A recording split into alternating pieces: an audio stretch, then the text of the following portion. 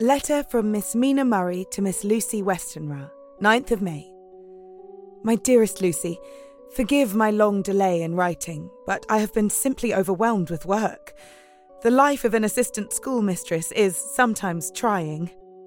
I am longing to be with you and by the sea, where we can talk together freely and build our castles in the air.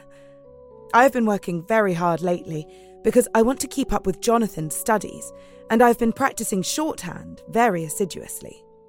When we are married, I shall be able to be useful to Jonathan, and if I can stenograph well enough, I can take down what he wants to say in this way and write it out for him on the typewriter, at which I am also practicing very hard.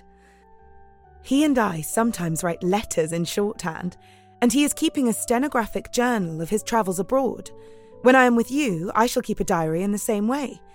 I don't mean one of those 2 pages to the week with Sunday squeezed in a corner diaries, but a sort of journal which I can write in whenever I feel inclined.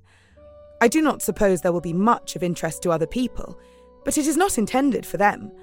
I may show it to Jonathan some day if there is in it anything worth sharing, but it is really an exercise book. I shall try to do what I see lady journalists do, interviewing and writing descriptions and trying to remember conversations. I am told that, with a little practice, one can remember all that goes on or that one hears said during a day.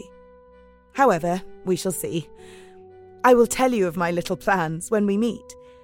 I have just had a few hurried lines from Jonathan from Transylvania. He is well and will be returning in about a week. I am longing to hear all his news. It must be so nice to see strange countries. I wonder if Jonathan and I, shall ever see them together.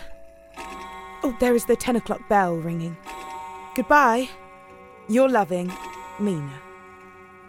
Tell me all the news when you write. You have not told me anything for a long time.